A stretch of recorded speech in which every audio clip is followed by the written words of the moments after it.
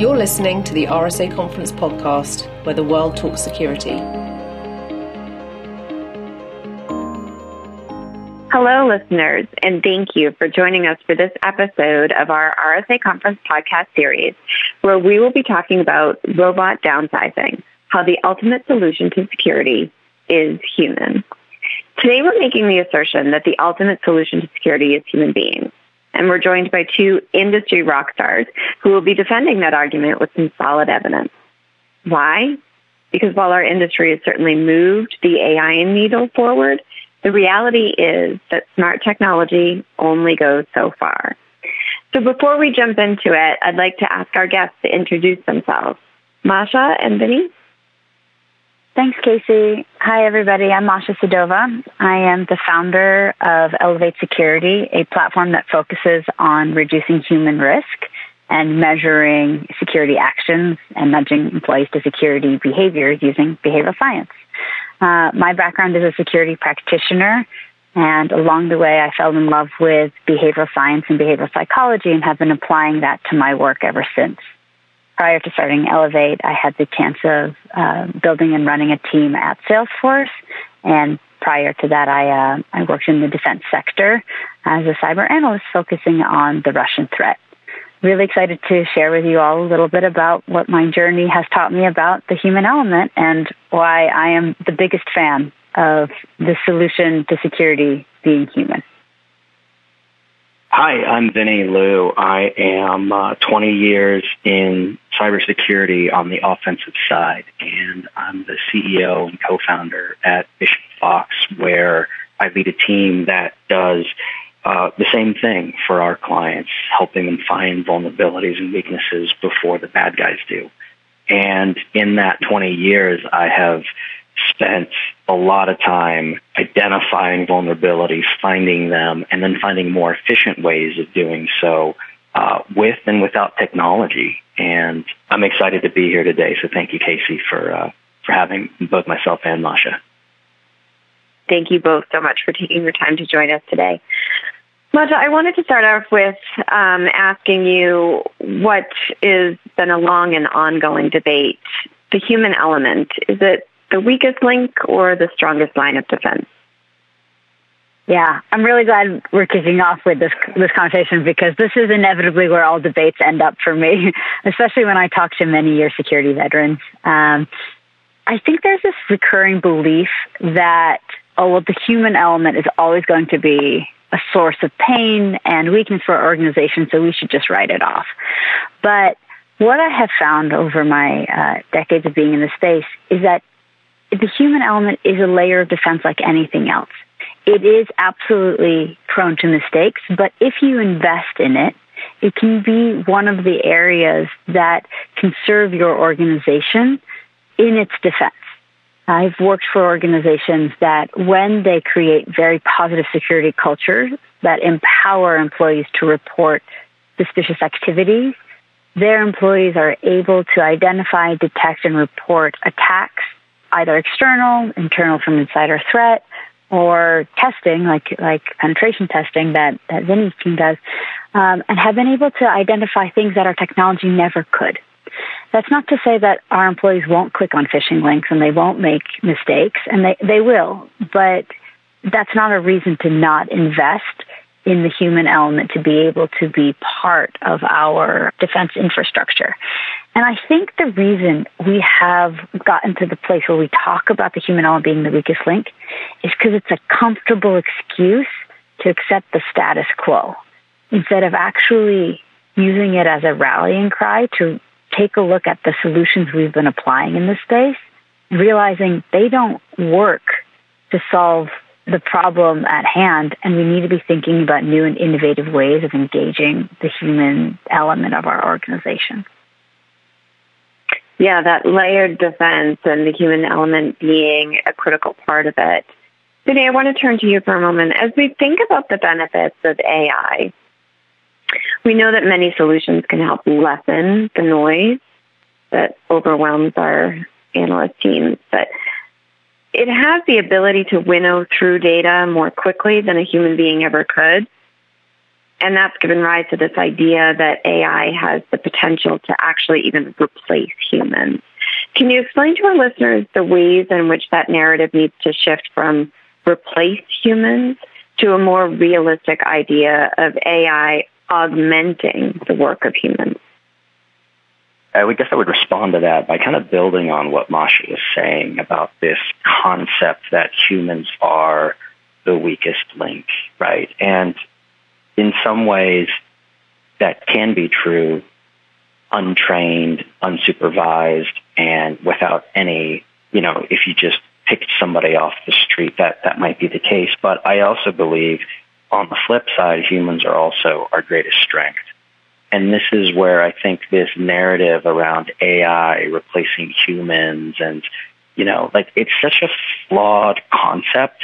It's so nice. And to Masha's point, it's comfortable to think that, oh, you know what? In the future, AI is going to do all of this work for us. But the reality is today, no firewall or cloud deployment ever configured itself to be secure. It just hasn't happened. And the contextual awareness, the business context, the intelligence to adapt to a specific scenario isn't something that AI today or even in the near future is going to be able to do.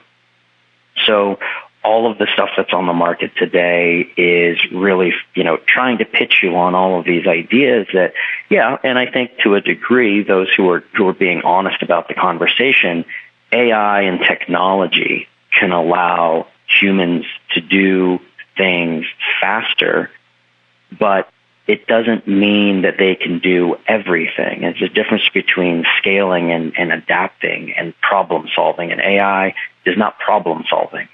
It's just allowing you to enhance your effectiveness. And right now, that's kind of the state of the art in the industry. That's interesting. So if we accept Vinny's position that technology can't actually replace humanity in security defense, Masha, why have so many security teams turned to technology solutions in the past instead of investing in the human element?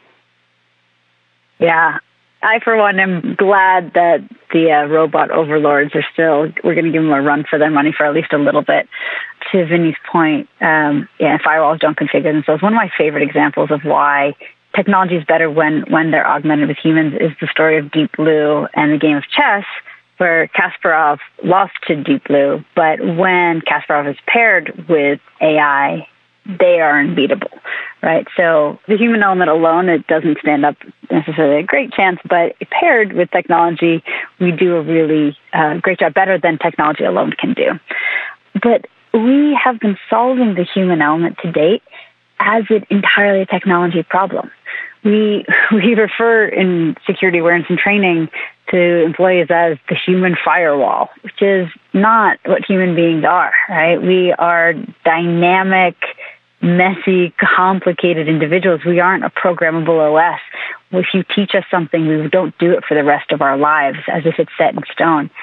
And the thing that I feel that the security industry has been missing to date is understanding that the problem base here needs to be oriented in a human-centric approach and understanding how and why we make decisions as human beings. And there's so many fields out there that have studied this question.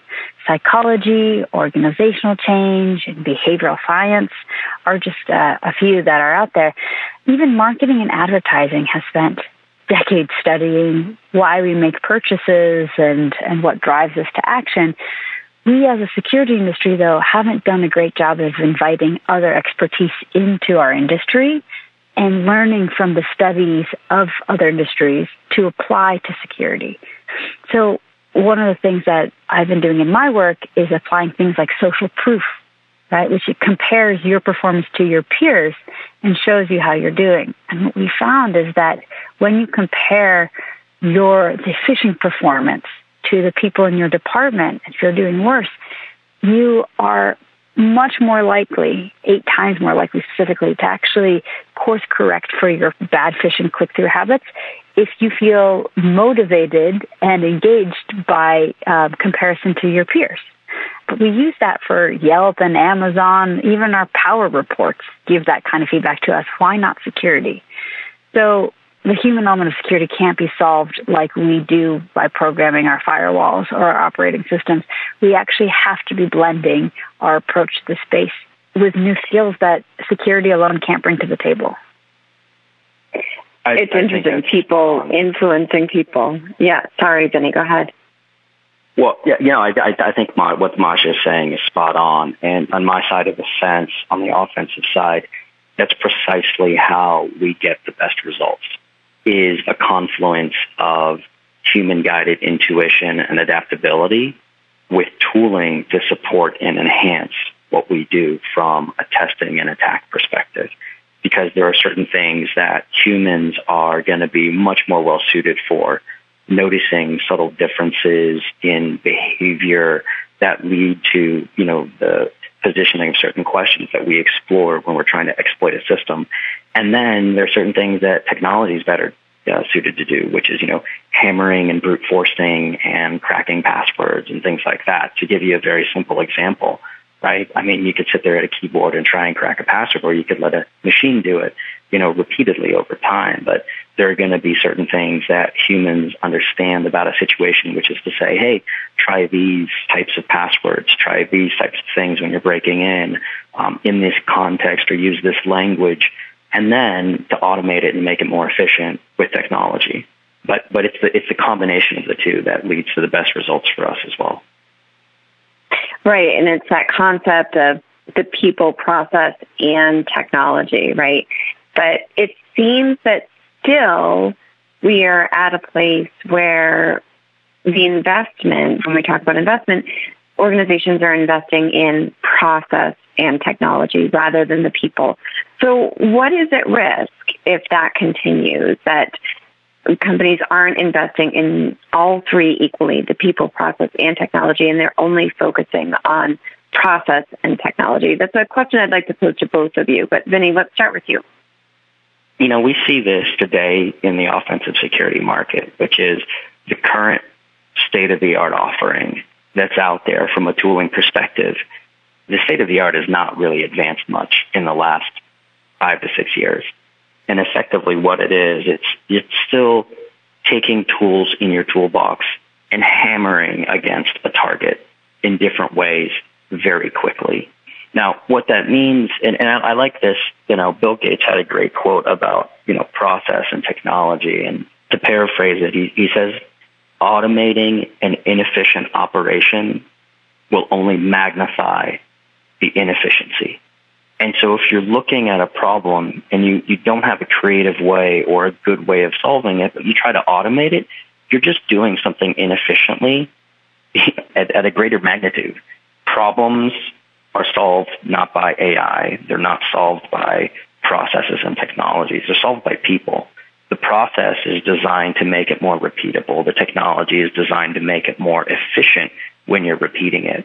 And I think that's where a big gap is today, is that people think that, I can just go and take a tool off the shelf and I can drop it in and it's going to make my problem go away. But it boils down to the, pithy statement of firewalls don't configure themselves.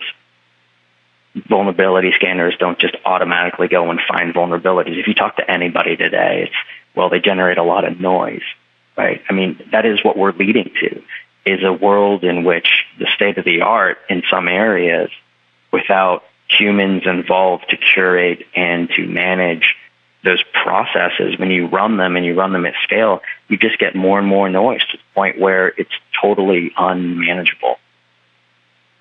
Sydney, I really like that idea. It's technology and process only amplify. And if you have a good base, then it really gets you to a higher place. And if it's bad, it'll just amplify the pain. And I hadn't thought about it like that. One of the best and most secure organizations that we've done work with year over year hasn't been the one with the biggest budgets or the latest and greatest fancy tools. They don't have a huge security team, but they consistently are the ones that are the most difficult for us to penetrate. And a lot of people think that, it's these companies with giant budgets and massive teams and world-class experts that are sitting around thinking about how to defend against attacks that are going to be the most secure. And that's not actually the case at all.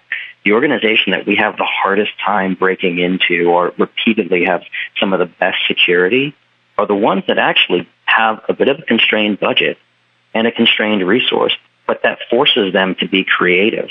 It forces them to focus on thinking about the problem they're trying to solve and then doing it really intelligently, and then to layer process and technology on and continue to refine the process and tune the technology. If anything, I think our industry has technology fatigue where you're getting, especially today with thousands of companies trying to get your attention to buy the latest and greatest feature that they're trying to sell, when really what you need is a really great team that's thinking carefully about the problem. Those are the best teams that we work with. Those are the most effective teams in defending their networks when you've got a really solid people aspect. Process and technology are an afterthought once you've got a good team. When you're talking about people in this case, you're talking about the capabilities of the security team. Is that correct?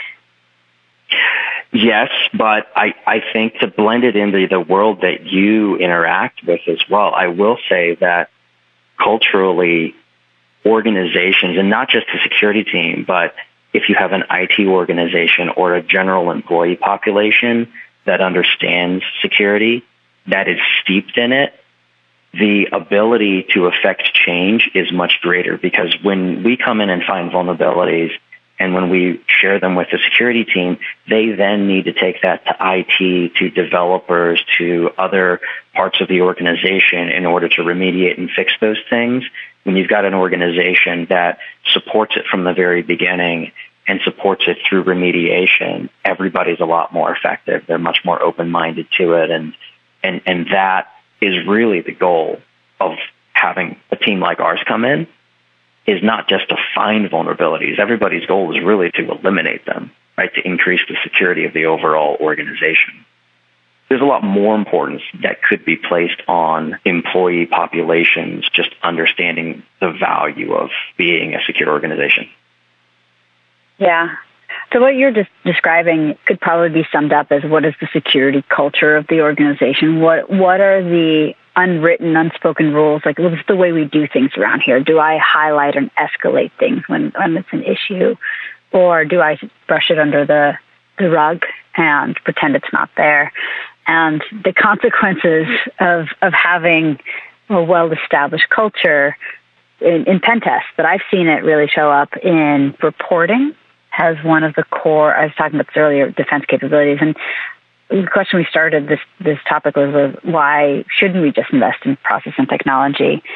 And what I have seen is that organizations who do double down on the human element and creating a positive security culture where people can raise their hand and say, this looks weird, can you help me investigate this? Or I clicked on something I shouldn't have, can you help me remediate it? And aren't fearful of retaliation. There's this trust between the security team and the rest of the organization. What ends up happening is the security team gets ahead of issues before they really become significant security debt. So there's a lot less to clean up. There's a lot fewer skeletons buried in your closets. And where I've seen that really show up is I was working with a company who had hired a pen test firm to come in, and the pen testers had spent a month creating a really custom piece of both phishing and then malware to be able to get a foothold in the organization. And in this organization, one person out of the 10 who received this targeted spearfish attack raised their hand and said, this is kind of weird, I'm not totally sure. And they forwarded it to the security team, who then quarantined it, analyzed it, flagged it, and then undid a month's worth of work for the pen test firm, the red team here. And the economics of that become very, very pricey as an attacker, where as an employee, and as a security organization, you only need one person to report. And it kind of evens the odds for the first time, right? In phishing, we say one person needs to click for during attacker to get a foothold. If you can create an effective security culture where people are reporting the correct thing, you just need one person to flag those kinds of activities to be able to get insights into places where your technology is missing. And it's not like it's going to stop the attack, right? The other 9 people will likely click on it. But what happens is it changes the economics of the attack so that the attacker really has got to up their game and really want to get into the organization. And if there is another organization that is easier to get into, that doesn't have a culture that is bought in, they'll go after that instead. And I hate to say this, it feels very glass half empty, but you don't have to outrun the tiger. You just have to outrun your slowest friend. And when we invest in the human element, we are fighting back against this changing threat landscape with everything we have. And if we don't invest in the human element, we leave a third of our defense capabilities on the table when it's just process and technology. To maybe throw out an apropos example, when you wash your hands and you wear a mask and you socially distance, it's more effective when everybody does it. When you have a good baseline awareness, when your employee population is doing it consistently, even if it's 70, 80% of that population. But if you think that only the security team needs to do that, and you think only, 5% of your employees need to take it seriously and everybody else is going to be secure because of that, that doesn't work. Everybody should have a baseline level of awareness and understanding and good behavioral patterns around security, and everybody benefits from that as well. To link it back to Masha's example, that's what's effective. That's what's highly effective. And it's so interesting to think about, the trajectory of this thought of the human element and the human risk. And I do wonder if, since the rise of automation and AI, has that then caused people to think differently about the need to invest in the human? So, Vinny, I wanted to ask you, and maybe identify for listeners, the very different capabilities that are inherent in automation and human beings. Yeah, I think we talked about this a little bit in some of the earlier questions, but human beings are particularly good at looking at novel situations and coming up with novel solutions and doing the synthesis of disparate information and applying context around it. What we're not good at is doing the same thing repeatedly without error over and over and over again. And also, as humans, we have to sleep. We have other things that we need to take care of. So there are certain things that technology can do over and over and over again, and there are things that humans can do from a creativity and problem-solving perspective. Where the two of them really come together effectively is in problem-solving and then scaling. And that's really, it's understanding where the handoffs are. Like, you don't just go in and walk into a machine and expect a diagnosis to come out.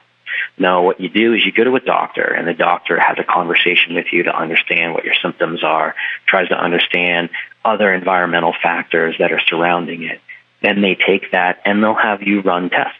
They'll say, maybe you need to get an x-ray, maybe you need to get a blood test, right? But based on the results of those initial tests, which are done using machines and automation, and the blood tests are done using technology, then what comes back is a set of results. And then those results are interpreted and analyzed by a human, applying the contextual information that they have to determine what the next test is done. And oftentimes that next test is also done using automation. And, like a lot of those things using technology allows a doctor to more effectively make the right diagnosis and then to provide a prescriptive treatment plan around it. And that's a really great example of how technology can augment but doesn't replace the need for the human to be involved in problem solving and addressing a situation. But I guess if I were to talk about the differences, so there's a bit from a compassion, I think is, possibly considered like context. Confidence, I like to think of as trust in a way. Trust is confidence in what you're doing is the right thing. For example, when we're doing testing and we're trying to exploit a system, it's important that a human is the person who pulls the trigger. It's important that even after you've identified a potential vulnerability, it's a human who understands what the potential impact is and what the risk is, pulls the trigger, not automation. And then from a communication standpoint, technology allows you to communicate effectively with other humans. That makes you more effective, but it doesn't solve the communication problem for you. And those are all really important distinctions between automation and humans. But Masha, some would certainly argue that all humans, are fallible. What's your response to that when people point to humans as the flaws and offer up, why not go with robots as the answer to that? Yeah. I was thinking a little bit of what Vinny was saying. It's like, yeah, it does help us be better and enhance a lot of our abilities. But, at the end of the day, we're still human. We're still going to make mistakes. And in the medical example, the doctor might not see everything. But I think the thing that we also sometimes fail to acknowledge is that our technology isn't perfect either. I've seen time and time again, we use this double standard where we accept that our technology will have false positives and false negatives, and that's just part of the tuning process. We hold the human element to such higher standards and say, oh, well, you made a mistake. I can't trust your feedback now. Why is that? Why don't we apply the human element with the same amount of learning and feedback as we do when we do tune our technologies, as we do feed our machine learning systems with more data sets so that they can get better and get practiced? If we think about human element, either in the security team or in your employees, and acknowledge that, yes, they'll make mistakes, but that doesn't mean that it isn't something that we shouldn't learn from and get feedback from and continue to evolve, I don't think we're doing full service to what that full element could be. In general, I do think that security practitioners have been particularly hard on the human element because, back to my earlier point, it's easier just to say it's the weakest link. People will make mistakes. Let's not look into it, because it's not a technology problem. It really is. It's about communication. It's about getting feedback. It's about learning. It's about improving. It's about connecting your mistakes into your inputs, about how you train your organization to know what to look for, to know why to look for it, and acknowledging that you're not going to get it right 100% of the time, which doesn't mean you're not improving. I love that, because I think it's so true that it's rarely ever the focus, that technology fails as well, right? But we have these such high expectations of human beings. I want to shift the conversation a little bit to talk about culture and the human element. Masha, let's start with you. I know you had mentioned security culture earlier, but what really does that mean in terms of an organization, and why do I need one? Yeah. So I think just take a second to define culture.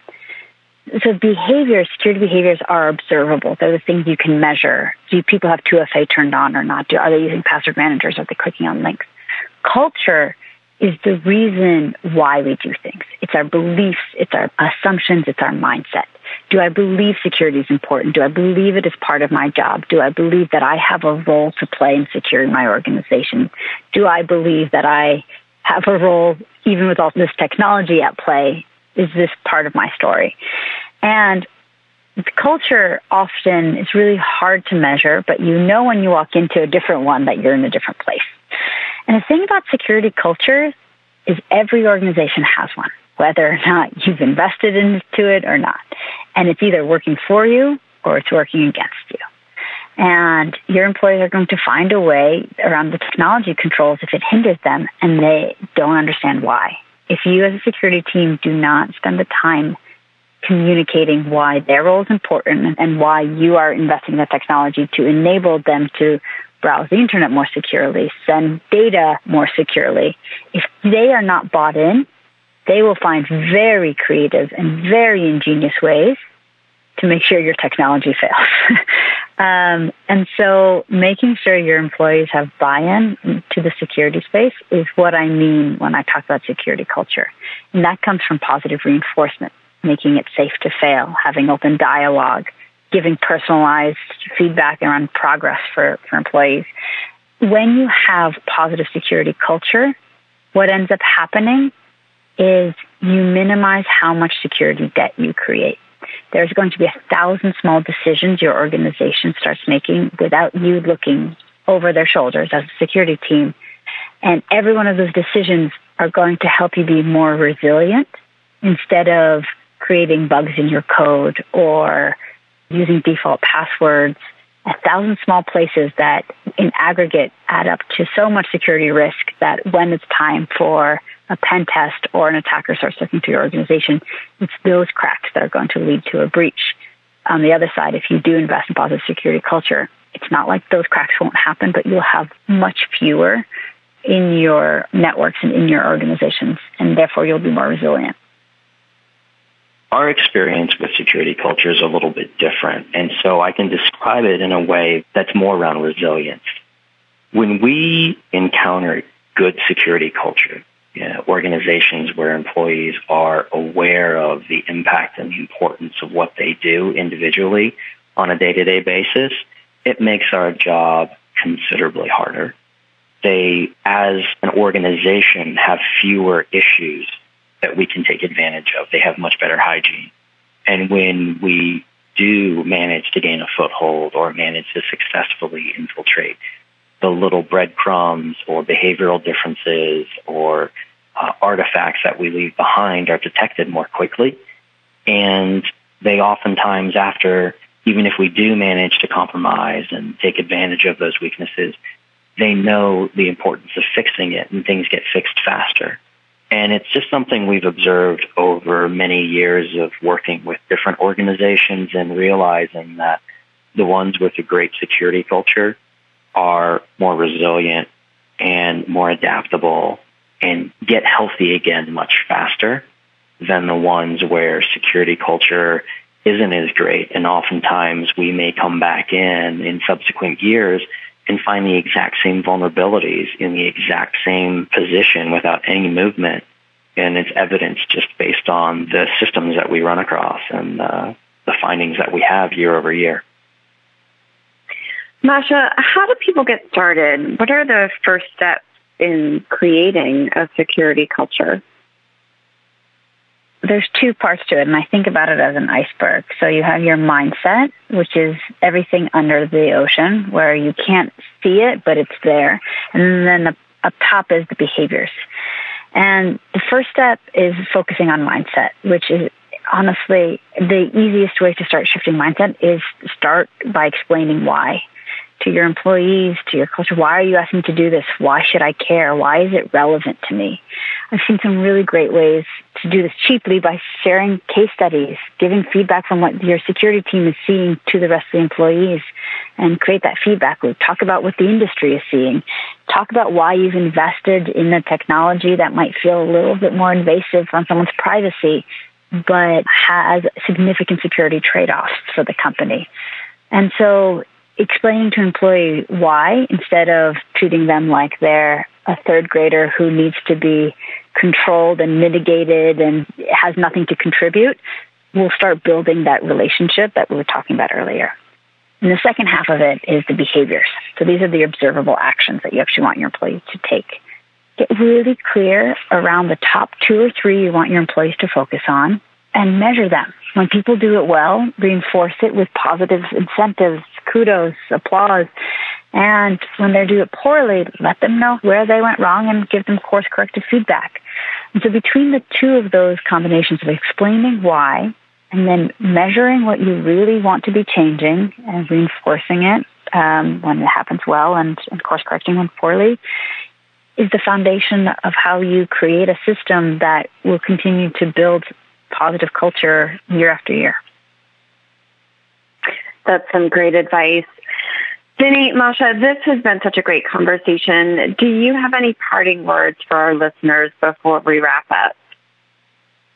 I think it's been a great conversation with both you and Masha today. I think the one thing that I would tell the listeners is, when you look at automation, when you look at technology, and when you look at AI and a lot of the promises that are being promulgated by the vendors of those solutions think really deeply and carefully about the problem that you're trying to solve and determine if it's a problem of scale or if it's a problem that requires creativity. And that's really where you know what to lead with, whether you need to lead with a human or if you need to lead with a machine. Ultimately, you do need the combination of both in order to solve problems efficiently at scale, but solve the problem first and then apply automation and technology to it. And I want to chime in and say, for those of you who haven't invested in the human element with as much weight as you might, consider looking into what it would look like if we involved the awareness and training program beyond just a compliance checkbox to something that actually engages your human element as part of the defense, as we've been talking about today. I highly recommend, if you have an interest in this, there's some really great books around this. One of my favorite short novellas around this is called Deep Thought by a research institute called Ideas 42 that really talks through how human psychology interplays with technology and security vulnerabilities and how looking at the human element can really help shore up our defenses. I'm always open to more conversations if any of the listeners want to reach out and find me on LinkedIn. Happy to continue the dialogue directly. That's fantastic. Thank you so much. Vinny, Masha, it has been a pleasure talking with both of you. Listeners, thank you for joining us. Stay tuned for our next podcast.